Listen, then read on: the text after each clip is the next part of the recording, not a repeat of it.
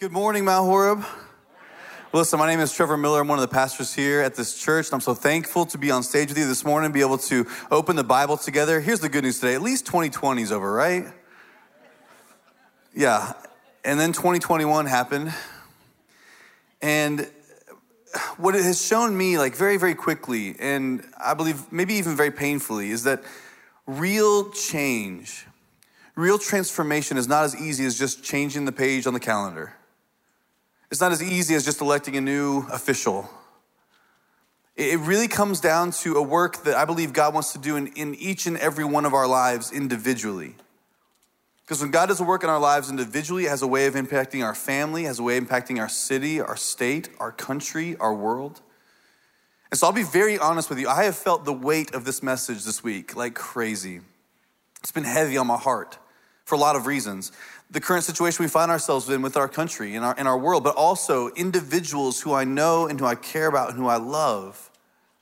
This message has really weighed on me. It's been a bit of a burden. I believe so strongly that God wants to speak today into the brokenness of our life. My prayer would be that our hearts and our minds would be open to hear from him today.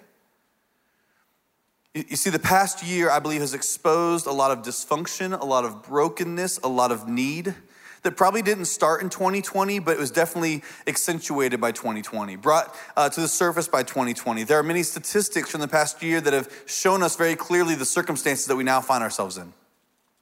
One statistic that I found very troubling is that our marriages have been taxed like never before. Our marriages are in crisis. You see, a lot of these marriages, they had pre-existing conditions, but COVID-19 in the past year killed them. Statistically, 1 in every 2, 50% of marriages end in divorce or separation. That is not a good statistic. And you would think, well, maybe not in Christian marriages. It's actually not that different. 1 in every 2 marriages end in separation or divorce. The rate of depression and anxiety has skyrocketed in the past year. People who struggle in their own minds with defeat and anxiety. And in a world that's dominated by social distancing, lockdowns, and masks, that definitely helps things. We shouldn't be surprised by that. But 1 in every 6 adults statistically will experience depression and anxiety within their lifetime. 1 out of every 6. This past year has seen the crimes that are driven by hate at a 10-year high in 2020. We've seen our financial situation more unhealthy than ever. The average family in the United States of America has $6,200 total on a credit card. The problem is the average family has 4 different credit cards. We find ourselves statistically in a very difficult place. And here's what I feel so burdened about. These statistics are not just statistics. They're people.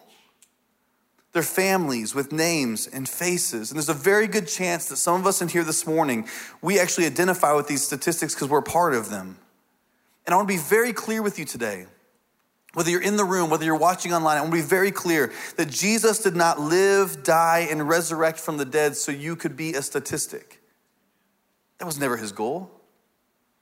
He lived, he died, he resurrected that you might experience fullness of life.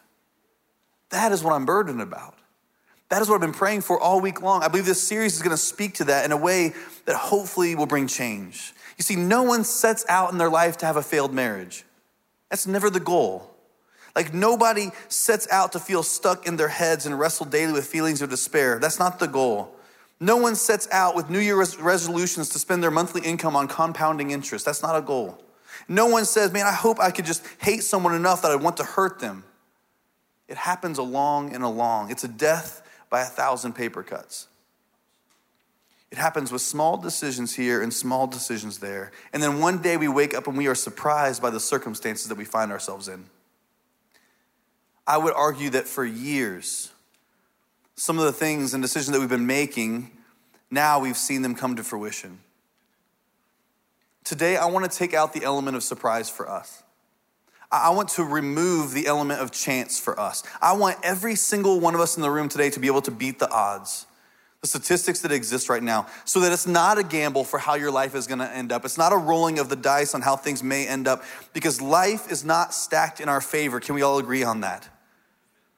Life is not stacked in our favor, so we must be very mindful and very careful, or else we run the risk of losing it all. My family's favorite place to vacation in South Carolina is in Myrtle Beach at Pirate Land. Anybody else campers in the room? Thank two of you. We go every single year. We take our camper, we go to Pirate Land, and when you go to Pirate Land, literally, there are campers as far as the eye can see. They're everywhere. So we pull our camper in. We're usually there for a couple days to enjoy the beach and enjoy the fun and everything. And at Pirate Land, there's this arcade at the front of the entrance when you first come in. And it's one of my boys' favorite places to go and spend time. And so a couple years ago, we had gone to Pirate Land. One of the first times we really had ever gone into the arcade and spent time in there because they have ice cream. So I was like, we'll give it a shot. So we went in there, and I went in there with Eli, my oldest son, and he had $5 in quarters in a bag with him. And he was so excited because there was all these quarter machine games that you could play all throughout it. So he's running around playing games and stuff. And we noticed in the corner of the room, there was this one game that had a glass front. You may have seen one of these before. And there was quarters all over the bottom. And there was a bumper going back and forth, back and forth. And if you dropped a quarter in, that quarter would fall, the bumper would hit it and bring it forward and knock other quarters off so you could get them. So I'm like, Eli, we should play. He's like, okay. So we walk over there, and so sure enough, he takes a couple quarters, and within 75 cents of quarters, he had won $2. So as a very responsible father, I said to him, son, do you have any more quarters? He said, I do. I said, great. So we kept putting quarters in and quarters in. And I know these machines and why they exist. They don't exist to give you money, but things were going so well. So we kept putting quarters in and quarters in. And sure enough, within a few minutes, my son had gone from $5 in quarters to $18 in quarters. It was like quarters everywhere. And I was excited. And he was super excited. So again, as a responsible father, I said to him, son, you're doing very well right now. I would advise that we walk away. I think it's time that we be done. The odds are not good that if we continue to play, that you will continue to win. I think we're done. But Eli could not stop. So sure enough, within about 5 more minutes, quarter after quarter, all $18 in quarters were gone. Not just the ones that he had won, but the 5 he originally started out with. He was incredibly bummed. So was I. And we left the arcade with empty pockets and a little bit of regret. I think what I've just described with Eli and I in the arcade is actually, if I'm honest, some of the ways that we choose to live our lives. You see, a lot of us in the room, if we're very, very honest, we like to gamble with our lives. We make decisions without a whole lot of thought. We make decisions without really wondering what might happen in the future. No, only with concerns for the immediate, not the consequences that may come. And oftentimes we live with this kind of, we'll see what happens mentality. You see, I believe that with all that is in me, that if you and I and we are going to beat the odds, it's going to have to start right here. Paying close attention to the choices that we are making now that have future implications. And I know that everybody in the room right now, we're like, yes, that is so true. We can't deny it. But when we get into the busyness of life and the day by day, too often we find ourselves forgetting that fact. We just make decisions without really thinking about what they really mean. So here's what I would argue this morning. A life lived without concern is a life that should be concerned. A life lived without concern is a life that should be concerned. Now, maybe I'm a little bit amped up this morning because I've done 14 years of youth ministry. So I've watched students make foolish choices and bad decisions. I've sat across the table from many students over lunch being like, listen, why are you doing the things that you're doing? And oftentimes they're like, I don't know. But as I've gotten into working with older individuals, more seasoned individuals, what I've found is the same thing is true. Why are you making the decision that you're making? Have you not thought about what this might mean within the future? And oftentimes, we have not. A life lived without concern is a life that should be concerned. I believe there's multiple reasons why we live this way. I think there's multiple reasons why we gamble with our life, why we roll the dice, why we hope the odds are in our favor when sometimes they're not. And I think the first reason is this. Sometimes we're just simply unable to see past the end of our nose. We only think about ourselves. We only think about the things that we want without concern of what it might mean for someone else around us. I think for sometimes the reason we make these decisions is because we have given into a fatalistic mindset. Things are just how they are. Like nothing's ever gonna change. This is my lot in life. I'm just unlucky. And sometimes I believe it's because we refuse to live under any kind of authority within our life. We would rather live reckless lives than have someone tell us how to live. then oftentimes we're surprised in the place that we find ourselves. We should have a level of concern for ourselves, a level of concern for others when we gamble with our future. Here's what I want to say today. Within the scriptures, I believe this concept is wrestled with often. I would argue the entire Bible is really focused around this one concept, with how we choose to live our lives, who we bow to, who is the authority. Some people, I believe when they think about this, they don't think about it in a way where it really helps them make better decisions. But the Jewish people within scriptures thought about this often. They wrestled with it a lot. And I think it's because the Jewish people recognized the sanctity of life, the deep need to steward the gift of life as much as they possibly could. And so they had what were God-given and time-tested principles that they called wisdom. Everyone say wisdom. Wisdom. You see, wisdom is knowledge applied. See, a lot of us, we have a lot of knowledge. We know what's right, we know what's true, but it doesn't become wisdom until we actually apply it to our life. And it makes a difference in the way that we live. The Jewish people did. And these pieces of wisdom, these principles, they help navigate them in their life no matter what it threw at them. It helped them experience the fullest life possible. We see this wisdom all throughout the Old Testament in wisdom literature, oddly enough.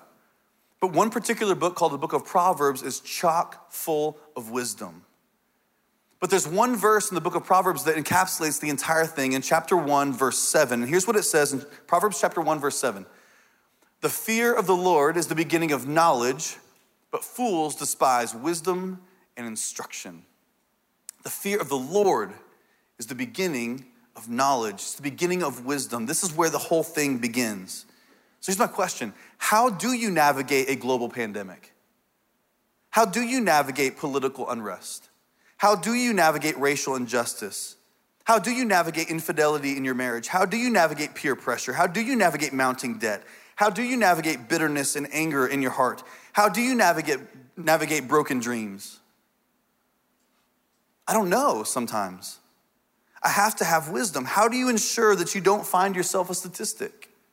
How do you make sure that you beat the odds? I believe it begins right here, as the writer says in chapter 1, verse 7. It's the beginning of wisdom, this fear of the Lord. Now, I want to be clear. Oftentimes, when we think about fearing God, we think about cowering before him, shaking in our boots. This is not what the author is trying to communicate. More accurately, it's about a reverence. It's fully understanding who we are before God and who he is before us. That he is all powerful, we are not. That he is God and we are not. And we live in fear of God. It helps us make wiser decisions, to choose the right thing. It literally means that we do act or we do speak, or we don't act and we don't speak based upon our fear of God. This is wisdom. And many in the room this morning, we could leave just on that. Maybe if you're honest, you've been coming to church for a long time. Maybe you would even say you're a Christian, but when it comes down to it, your decisions don't reflect the fact that you have reverence for God. That you realize that he can do anything, and we, in the end, can do nothing. Fear of God is the beginning of wisdom. So this wisdom that the Jewish people speak about, it was not a list of guarantees. I want to be clear on this. They didn't believe that if you did these things, then automatically good things would come. It wasn't an A plus B equals C kind of formula. They didn't think about it with a Western mind. They thought about it differently. And so in life, there is no guarantees. And I wish there were. Like, I wish I could sit here before you and say, listen, if you treat your spouse with love, kindness, and patience, they won't leave you for someone else. I wish I could guarantee that, but that's not the case. I would love to be able to say to you, if you live a life of generosity, your business will thrive. I can't promise that. I would love to be able to say to you, if you steer clear of debt, then you won't struggle paycheck to paycheck, and I can't guarantee that. This wisdom, these principles from God were not guarantees, but instead these principles, when we live them out in fear of God, we significantly increase the odds of having a life that is full and that makes a difference. Do you hear me? If we live them out, we significantly increase the odds of being able to live the full life before God. So over the next few weeks, we're going to unpack from Scripture multiple different principles that I believe, if we apply them to our life, it'll change the way that we live. It'll change the odds within our life so we do not become a part of statistics. We're not living a way that potentially the world does around us. So the first principle comes from an agrarian society. The ancient Near East was an agrarian society. Most of them were farmers. They were well acquainted with the dirt and with the land, how to steward vegetables and fruit and livestock. As you might assume then, the scriptures are full of all kinds of agricultural language. They were trying to instill in people's hearts the truth about God and the kingdom of heaven, and so they would use this language that everyone would be familiar with. Unfortunately, for a people who oftentimes go to Bi-Lo or Publix to be able to get as close to the dirt as possible, sometimes we get lost on some of these things. So I want to bring them to light today. The first principle that I want to look at today is the principle of sowing and reaping. Everyone say that with me. Sowing and reaping. Sowing and reaping. Paul brings this principle to light in a discussion that he's having with the early church in Galatia. Here's what he says to them. He says, "Do not be deceived. God cannot be mocked. A man reaps what he sows, or a woman reaps what she sows. Whoever sows to please their flesh, from their flesh they will reap destruction. Whoever sows to please the Spirit, from the Spirit will reap eternal life. Let us not become weary in doing good, for at the right and proper time we will reap a harvest. If we do not give up, therefore, as we have opportunity, let us do good to all people, especially those who belong to the family of believers." Paul says, don't miss this. Whatever a man sows is what he will reap. Whatever a woman sows is what she will reap. If you sow into the Spirit, you'll receive spiritual things. If you sow into the flesh, you'll receive fleshly things. There's an immediate context here, and there's a greater context to what Paul is saying. The immediate context that Paul is speaking to is that the Galatian church, he wants them to be clear that some of the ways they were using their resources were much more temporal as opposed to eternal. They were using a lot of their resources for things that were in the end were just going to rot and fall away and mean nothing. And Paul says, don't do that. Make sure you spend your resources more wisely. Sow to things that are spirit, that have eternal benefit. Things that are going to make a difference in the lives of people. And I just want to take a moment and just say that over this past year, I have seen a people called Mount Horeb who have been so generous to sow into spirit and not into the temporal. And I believe we have seen the benefit of that by the impact in the lives of people around us. This is what Paul's getting at in the immediate context. Be careful where you sow, because as you sow, that is where you reap. But there's a greater context to what he's saying as well. But he says, do not grow weary of doing good, church. Listen, let's be honest about it. Our world is a very dark place right now. And maybe for some people in the room today, like you feel that, as Chad said earlier, you carry that around. But we cannot grow weary of doing good. We cannot grow weary of continuing to sow into spirit. We cannot grow weary of continuing to sow into good things, because Paul says this, one day there is a harvest coming. We will reap from what we are sowing. So don't sow into power today. Don't sow into hate today. Sow into sacrifice. That's what changes the world. There's a reason that Jesus didn't come as some kind of political figure, but he came as a sacrificial savior. Because that's what he's going to reap in the end. That's the harvest. So Paul says to his listeners and his readers, our choices are like farming. Sowing and reaping. Our choices are like farming. I grew up in Indiana on a farm for a lot of my life. And for 11 years of my life when I was a kid, my family had a strawberry patch, very creatively named Miller Strawberry Patch. And people would come from all over kind of our county, and they would pick strawberries in the patch that we had planted and the strawberries that had grown. And so for 11 years we did this. Every summer, my cousins and I, we would spend weeks out in the patch every single day, weighing strawberries, picking strawberries, selling strawberries. And then we would get paid like $75 at the end of the summer. It was a total ripoff. But we did it every single year. And we had this strawberry patch. It was multiple acres, very big. We had a little golf cart we'd drive around, take people out there, bring stuff back. And we would kill snakes when they were out so people didn't freak out. Like, it was just kind of a part of our life. And I remember when we would plant these plants, for a long time, they were just these green leaves, just kind of sitting in the dirt out there. And eventually in the spring, they would blossom, beautiful blossoms. They eventually become green strawberries, and eventually juicy red strawberries that were ripe for the picking. There was a process to it.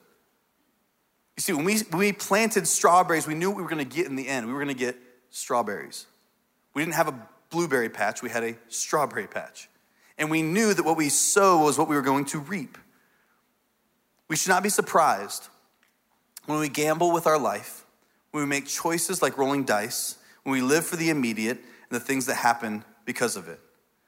Because whatever we've sown is the thing that we're going to harvest. Paul, again, using this agricultural kind of language, farmers in the ancient Near East, when they were going to farm, they would literally have a bag of seed. They would put their hand into that seed and they would throw it as far as they could. They would broadcast seed everywhere to land on all kinds of dirt, all kinds of soil. And the whole goal was that every single seed that landed, water would fall, the sun would come out, that seed would grow into a plant that one day would be harvested by that particular farmer. And the farmer knew, if I sow wheat, I'm going to reap wheat. If I sow rye, I'm going to reap rye. Whatever you put into the soil of your life is what you're going to get in return. So if you sow conflict, you're going to get conflict. If you sow distrust, you'll get distrust. If you sow unfaithfulness, you'll get unfaithfulness. But if you sow care, if you sow compassion, if you sow unity, there's a different return, a different reaping, a different harvest. So I told you there was an immediate context, but there's also a greater context.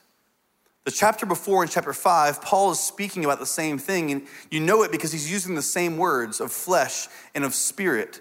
Here's what he says in Galatians 5, 19 through 21. Paul says this: the acts of the flesh are obvious: sexual immorality, impurity, debauchery, idolatry, witchcraft, hatred, discord, jealousy, fits of rage, selfish ambition, dissensions, factions, and envy, drunkenness, orgies, and the like. I warn you, as I did before, that those who live like this will not inherit the kingdom of God. Paul says, let me tell you about one of the first fields that we sow into. And it's this field called flesh. And when you sow into the flesh, there's a certain outcome that happens. There's a certain predictable crop that comes. He says that sexual immorality, idolatry, promiscuity, hatred, jealousy, anger, envy, drunkenness, dissension. I want to be very clear today. Don't miss this. Paul is saying your choices are like farming, and what you sow is what you're going to reap. If you sow in this particular field, there'll be certain things that come back.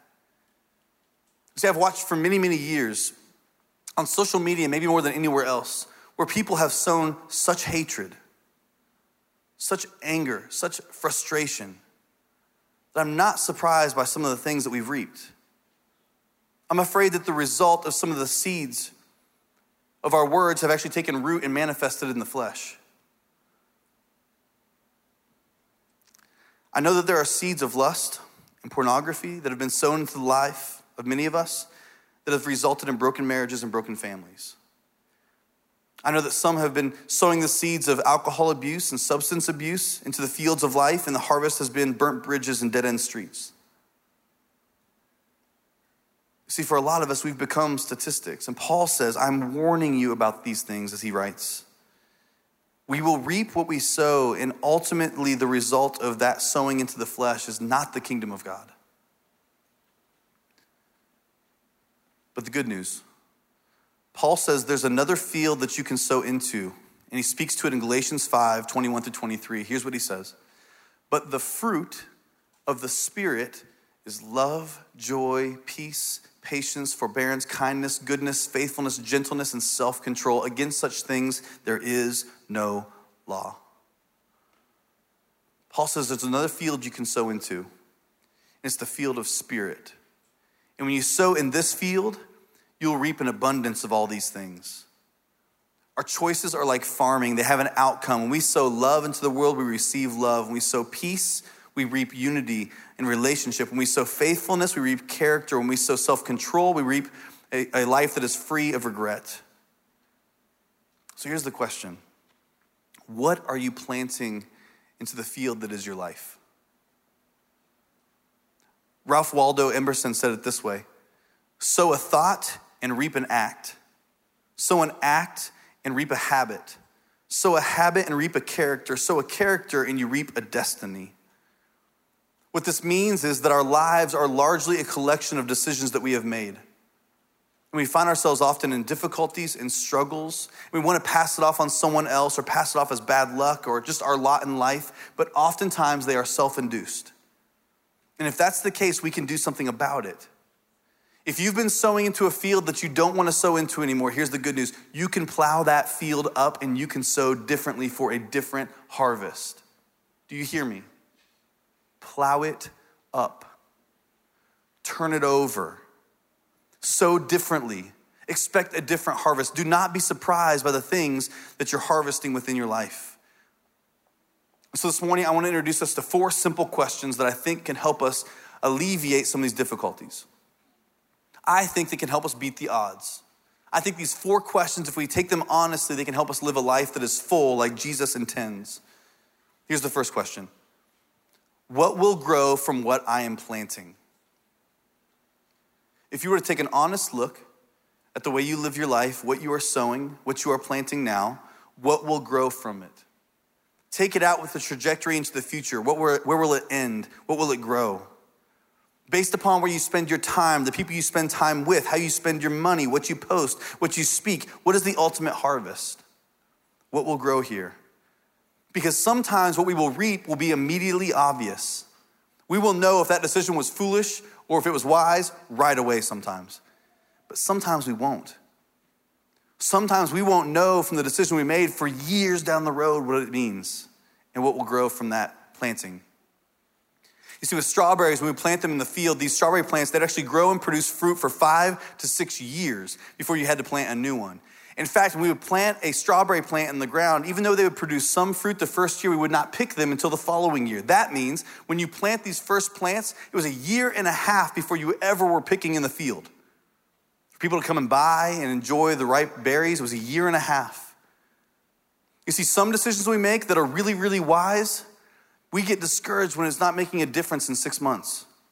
It might be years down the road before you see that good decision come to fruition. But the same thing is true in the opposite.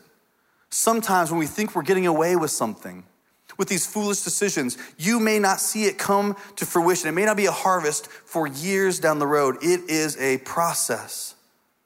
And where sometimes we start with a certain thought and we don't kill the thought right there, that thought eventually grows and becomes something different.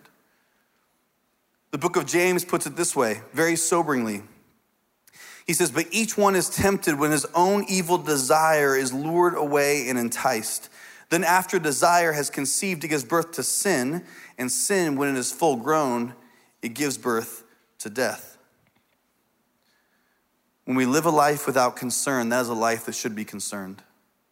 When we gamble with our decisions, when we roll the dice, oftentimes it doesn't end well. Single decisions can have long-term impact. Our future is formed by our actions in the present. Choose wisely. Second question. Who will eat the fruit of my decision? Who will ultimately eat the fruit of this decision? Who will be the one that will actually harvest from this particular sowing? Because sometimes it won't be you. It may be somebody else. When we plant these strawberry plants, they'd be planted in their own individual rows. And so you'd have them in a row here, and a row here, and a row here. But as these plants would grow and they would become bigger, they'd be there for multiple years, they would actually grow what are called runners. I want to show you a picture of this. These are called runners. They would leave the original plant, the original row, they would grow into other rows around them, produce fruit in these other places. Now, if you're a farmer, that's wonderful. But if you're making bad decisions, that's horrible. Because sometimes the decisions you make are not decisions that are going to affect you and you alone. Do you understand this? Your decisions may have impact far beyond you. Your children may be the ones who actually harvest from the decision that you've made. You may have sown something that your spouse is the one who's actually harvesting from. Maybe your workplace, maybe certain friendships. It is possible that there may be generations that you will never, ever see who will still be paying for or harvesting from something that you sown years ago. We must live wisely. Who's going to eat the fruit of my decision? Third, how do I respond to other people's choices? I'm not too naive to know that in the room there are many who found yourself in a certain situation you're in that's not good, that's not healthy, that's not wonderful. And it's not a choice that you made. It was a choice that someone else made. Someone else did this thing and it put you in this bad situation. And you found yourself now angry and bitter, frustrated, dysfunctional, whatever it might be. But I would argue that the choices that you make, the way you respond to the choices someone else made is a sowing within itself. And if you're gonna plant from a place of bitterness, plant from a place of anger, of frustration, of dysfunction, the harvest still may not be the harvest that you want. It is very important that we do the hard work of allowing ourselves to heal from anything that's been done to us before we ever make decisions that could possibly cause us harm in the future. Who's going to eat the fruit from our decision, and how do we respond to other people's decisions around us? The last question, but I think is very important and very important for today. What am I allowing to be sown into my life? What am I allowing to be sown into my life? You see, your life is a field. We have to be careful of the seeds we allow into our hearts. Very practically, this might mean turning off the news. This might mean getting off social media. This might mean distancing yourself from certain friendships that you've had for a very, very long time, but it's the right thing to do. This might mean restricting yourself from that website. This might mean clearing out that bar cabinet. Being very careful of the seeds that we allow to be sown within our hearts, because they will reap a harvest. This is the headwaters of bad decisions. It starts right here. That's why Proverbs also says this: guard your heart above all else, for it's the wellspring of life. Everything flows from here. So guard your heart from toxic people, toxic media, substance. It's your choice. I want to end here. In Galatians chapter 6, there's a quick line that Paul says at the very beginning that I think is very important. He says this: God will not be mocked. Make no mistake, Paul says, God will not be mocked.